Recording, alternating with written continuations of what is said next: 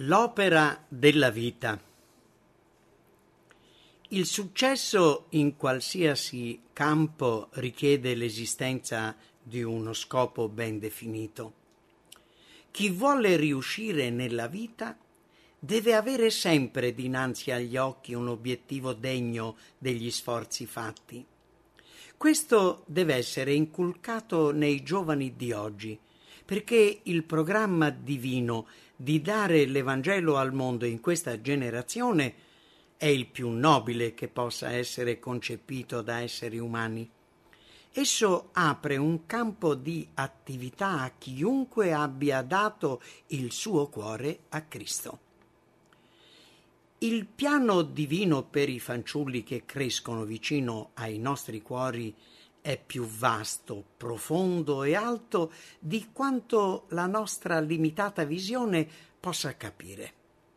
Anticamente, coloro il cui retaggio appariva molto umile furono chiamati a essere testimoni di Dio nei posti più eccelsi del mondo.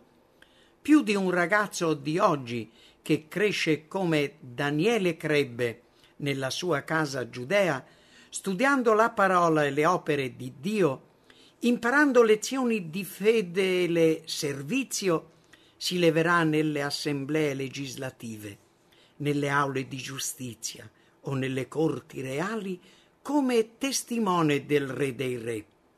Moltitudini saranno chiamate a un ministero più vasto, in quanto il mondo intero si apre al Vangelo. L'Etiopia tende le braccia a Dio, dal Giappone, dalla Cina, dall'India, dalle contrade più oscure del nostro continente. Da ogni parte del mondo giunge il grido di cuori straziati dal peccato che implorano la conoscenza di un Dio d'amore. Milioni su milioni non hanno mai udito parlare di Dio e del suo amore rivelato in Cristo. Hanno il diritto di conoscerlo, come hanno il nostro stesso diritto alla misericordia del Salvatore.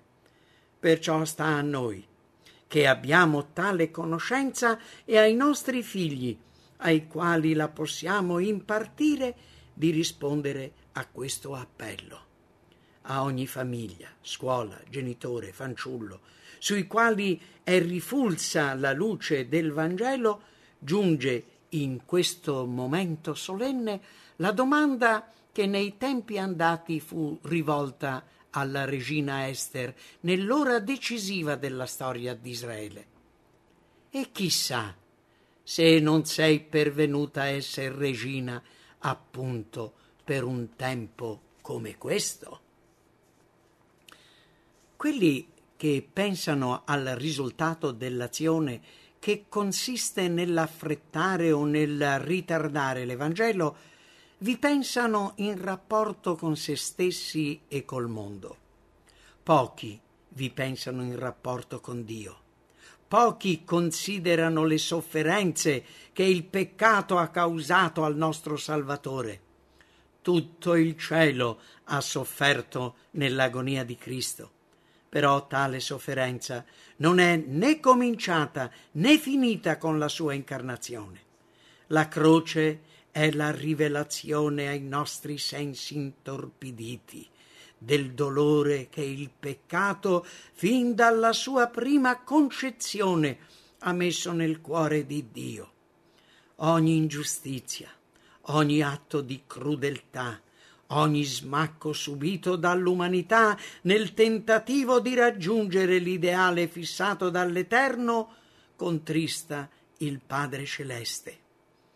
Quando si abbatterono su Israele le calamità, frutto della sua separazione dall'Altissimo, oppressione nemica, crudeltà, morte, Dio si accorò per l'afflizione di Israele. Se li tolse in spalla e sempre li portò nei tempi andati. Il suo spirito intercede egli stesso per noi con sospiri ineffabili. Quando tutta la creazione geme insieme ed è in travaglio, il cuore del Padre infinito è contristato. Il mondo è paragonabile a un grande lazzaretto che presenta una scena tale che noi non possiamo permetterci neppure di soffermarvi lo sguardo. Se vedessimo le cose nella loro effettiva realtà, il peso risulterebbe troppo grave per noi, e Dio sente tutto ciò. Per distruggere il peccato e le sue conseguenze, Egli ha dato il suo diletto figliuolo e offre a noi, mediante la nostra collaborazione con Cristo, la possibilità di porre fine a questa scena di distretta. Questo Evangelo del Regno sarà predicato in tutto il mondo, onde ne sia resa testimonianza a tutte le genti, e allora verrà la fine. Il mandato di Cristo ai suoi seguaci è: andate per tutto il mondo e predicate l'Evangelo a ogni creatura. Non tutti sono chiamati a essere ministri, pastori o missionari, ma tutti possono essere suoi collaboratori nel recare la lieta novella al prossimo. A tutti è rivolto l'invito, a grandi e piccoli, a colti e incolti, a vecchi e a giovani. Dinanzi a quest'ordine possiamo noi educare i nostri figli e figlie per una vita di rispettabile convenzionalismo, di sedicente cristianesimo, priva di abnegazione, una vita sulla quale sarà pronunciato l'inesorabile verdetto: io non vi conosco? Migliaia lo fanno, pensando di assicurare ai figli i benefici del Vangelo pur negandone lo spirito. Ciò non può essere.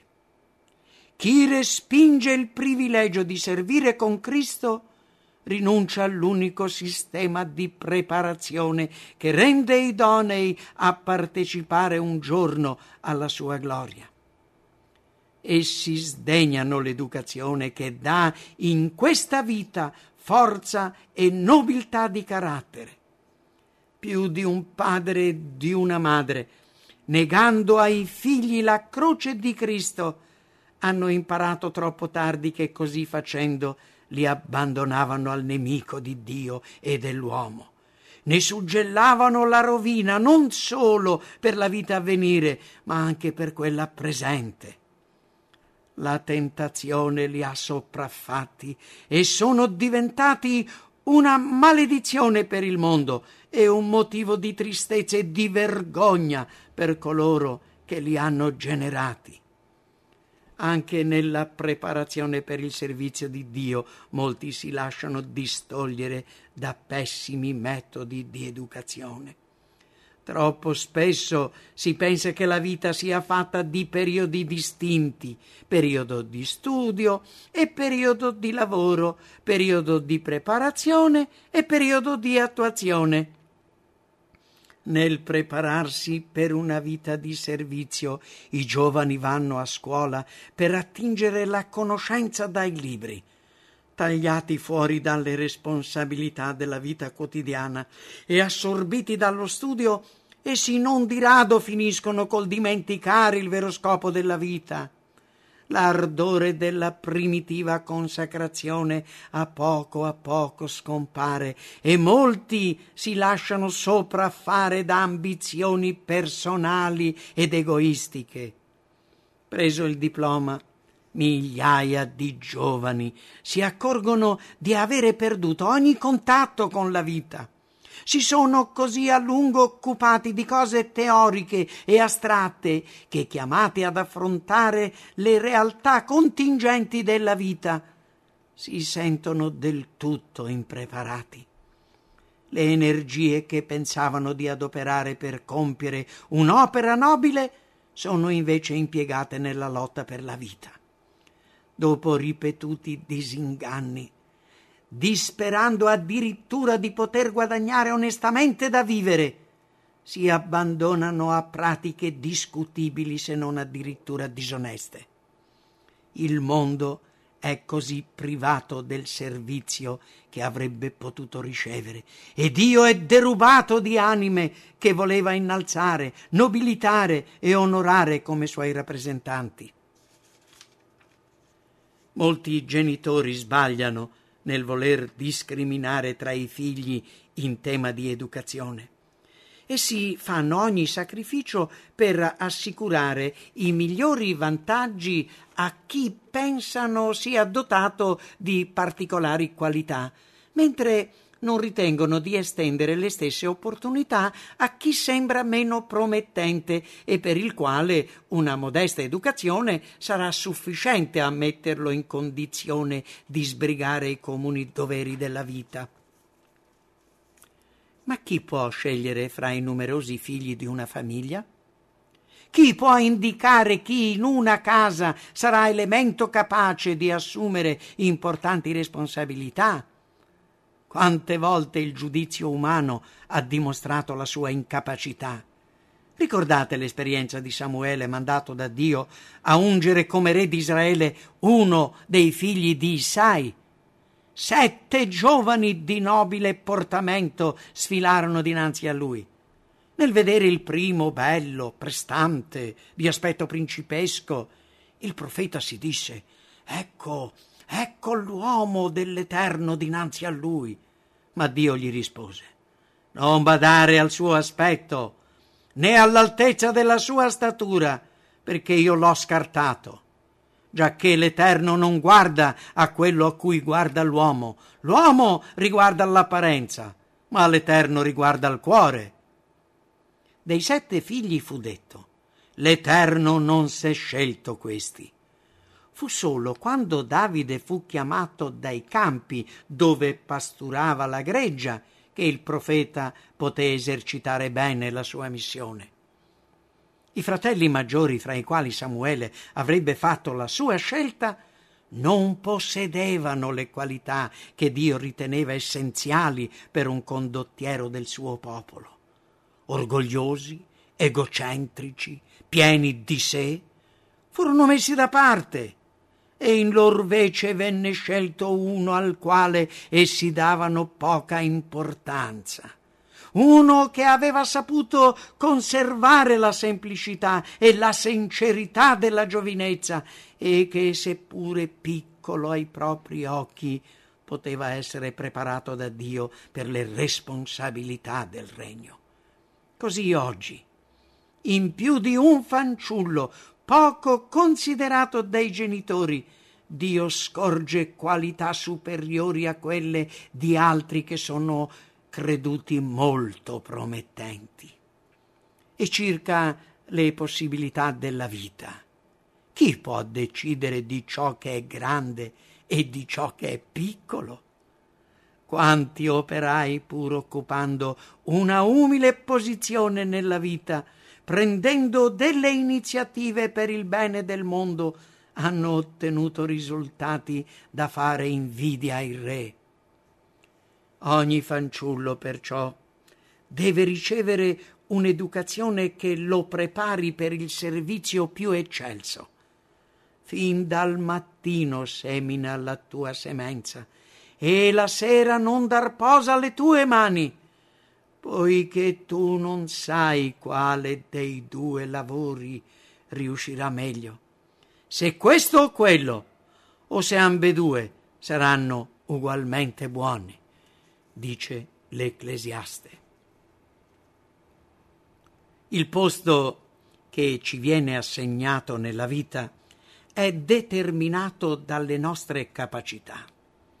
Non tutti raggiungono lo stesso sviluppo, non tutti riescono a compiere lo stesso lavoro con la stessa efficienza. Dio non si aspetta che l'issopo raggiunga le proporzioni del cedro, né che l'olivo si elevi all'altezza della palma. Egli vuole però che ognuno miri in alto, tanto in alto quanto lo permette l'unione dell'umano col divino. Molti non diventano quel che potrebbero diventare perché non sfruttano abbastanza le energie di cui dispongono e non si impossessano come dovrebbero della forza divina.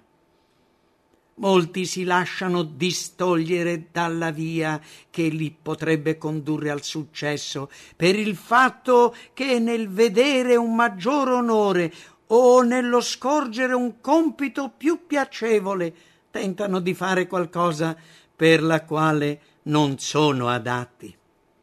Questi uomini, i cui talenti sono conformi per una certa vocazione, ambiscono invece svolgere un'attività diversa. Ne deriva che chi sarebbe diventato un ottimo agricoltore o un buon artigiano o un valido infermiere occupa in modo inadeguato il posto di pastore, di legale o di medico. Ve ne sono altri poi che avrebbero potuto rispondere a un invito che li chiamava a un posto di responsabilità, ma che per mancanza di energia, di applicazione o di perseveranza si accontentano di una posizione meno impegnativa e più facile. Noi dobbiamo attenerci più intimamente al piano di Dio per la nostra vita. Fare il meglio che ci sia possibile nel compito che ci sta più vicino, affidare la nostra vita al Signore e aspettare le indicazioni della sua provvidenza. Ecco le regole che assicurano una guida infallibile nella scelta di un'occupazione. Colui che venne dal cielo per darci esempio trascorse circa 30 anni della sua vita in un lavoro comune e meccanico, ma durante questo tempo egli studiò la parola e le opere di Dio, aiutò e insegnò a tutti coloro che col suo influsso poteva raggiungere. Quando cominciò il suo ministero pubblico, egli andò attorno sanando gli ammalati, confortando chi era abbattuto e predicando l'Evangelo ai poveri. Questa è anche l'opera dei suoi seguaci. Il maggiore fra voi sia come il minore, e chi governa come colui che serve, poiché io sono in mezzo a voi come colui che serve, disse Gesù. Amore e fedeltà a Cristo sono la molla di ogni vero servizio. Nel cuore toccato dal suo amore nasce il desiderio di lavorare per Lui. Che questo desiderio sia incoraggiato e ben guidato a casa, nel vicinato, a scuola. La presenza del povero, dell'afflitto, dell'ignorante o del derelitto dovrebbe essere considerata non come uno spiacevole contrattempo, ma come una preziosa opportunità di servizio. In quest'opera, come del resto in ogni altra, l'abilità si acquista nel lavoro stesso. È per la preparazione acquisita con l'adempimento dei comuni doveri della vita, nel provvedere a chi soffre o è nel bisogno, che l'efficienza è assicurata. Senza di questa, gli sforzi meglio intenzionati risultano spesso inutili e anche dannosi. È nell'acqua e non sulla terra che gli uomini imparano a nuotare. Un altro obbligo, troppo spesso poco considerato, che deve essere ben precisato ai giovani sensibili alle esigenze di Cristo, è quello delle relazioni di Chiesa.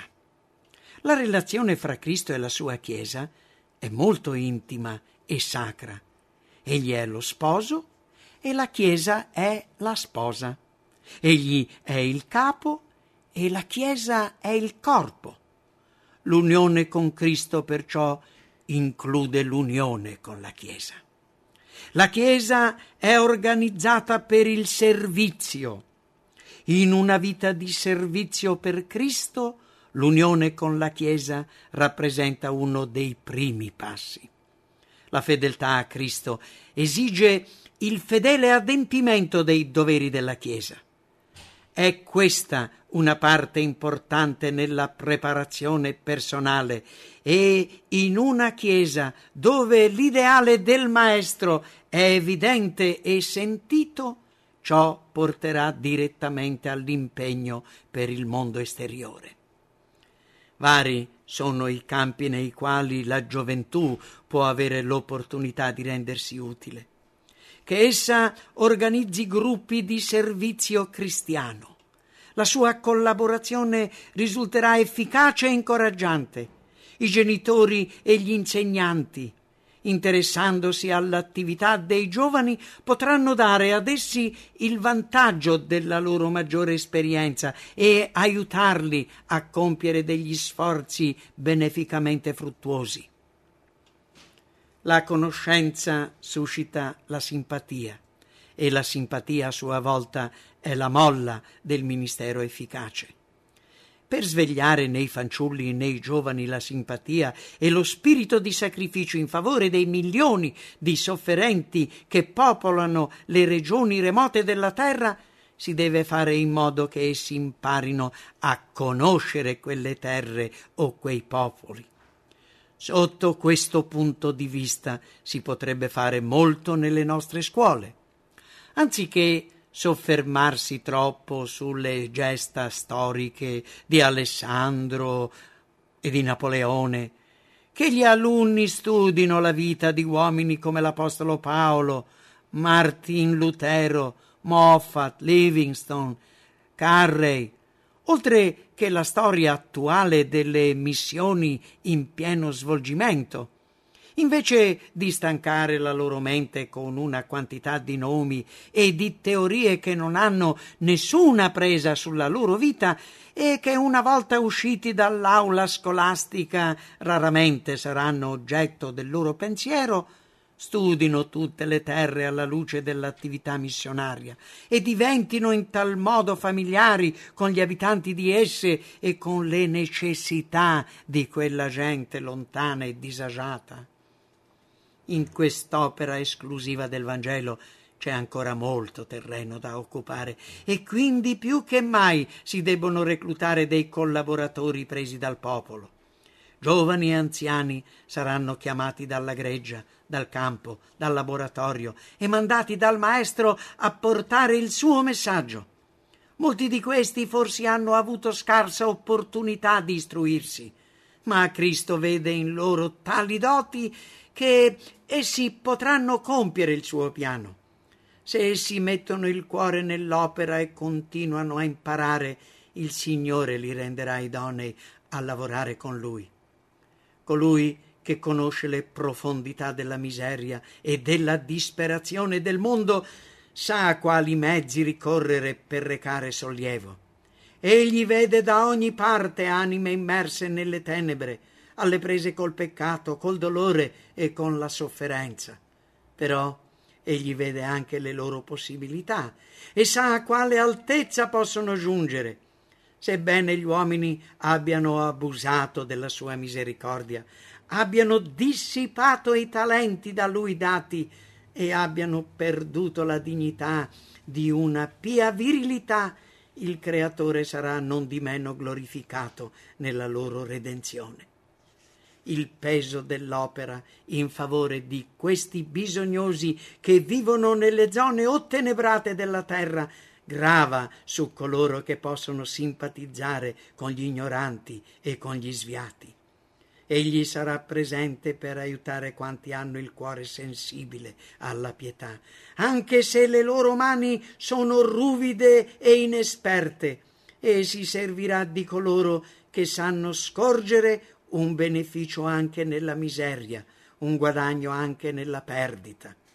Quando la luce del mondo risplende, si riesce a individuare un privilegio nel bisogno, l'ordine nella confusione, la riuscita nell'apparente fallimento. Le calamità sono considerate benedizioni mascherate, le avversità favori. Operai del mondo, partecipando ai tormenti del prossimo, come il maestro che condivise i dolori dell'intero genere umano scorgeranno con l'occhio della fede Cristo lavorare al loro fianco. Il gran giorno dell'Eterno è vicino e viene in gran fretta, dice il profeta Sofonia, e il mondo deve essere avvertito. Con tutta la preparazione che possono giungere ad avere, migliaia e migliaia di giovani e di adulti dovrebbero mettersi in azione. Già molti cuori rispondono all'invito del Signore e il loro numero crescerà.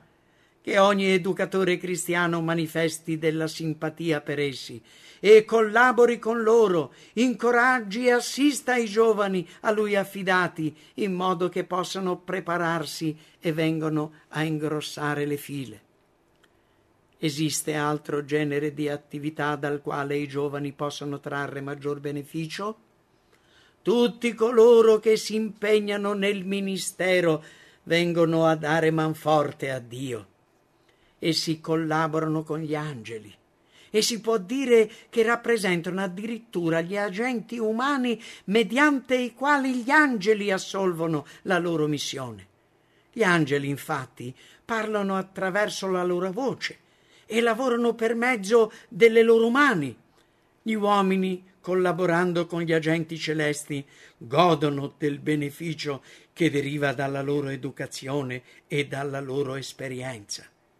Come mezzo di educazione, c'è un corpo universitario che possa stargli alla pari? Con un esercito di giovani come quello rappresentato dalla nostra gioventù, ben preparato, ben equipaggiato, con quanta rapidità potrebbe essere recato al mondo il messaggio del Salvatore crocifisso, risorto e prossimo a venire. La fine allora verrebbe rapidamente e con essa la scomparsa del peccato, della sofferenza e del dolore. Con quanta rapidità i nostri figli, anziché i beni terreni oscurati dall'ombra del peccato e del dolore, potrebbero conseguire l'eredità là dove i giusti erederanno la terra e l'abiteranno in perpetuo, dove nessun abitante dirà «Io sono malato», e dove non si udranno più voci di pianto né gridi d'angoscia.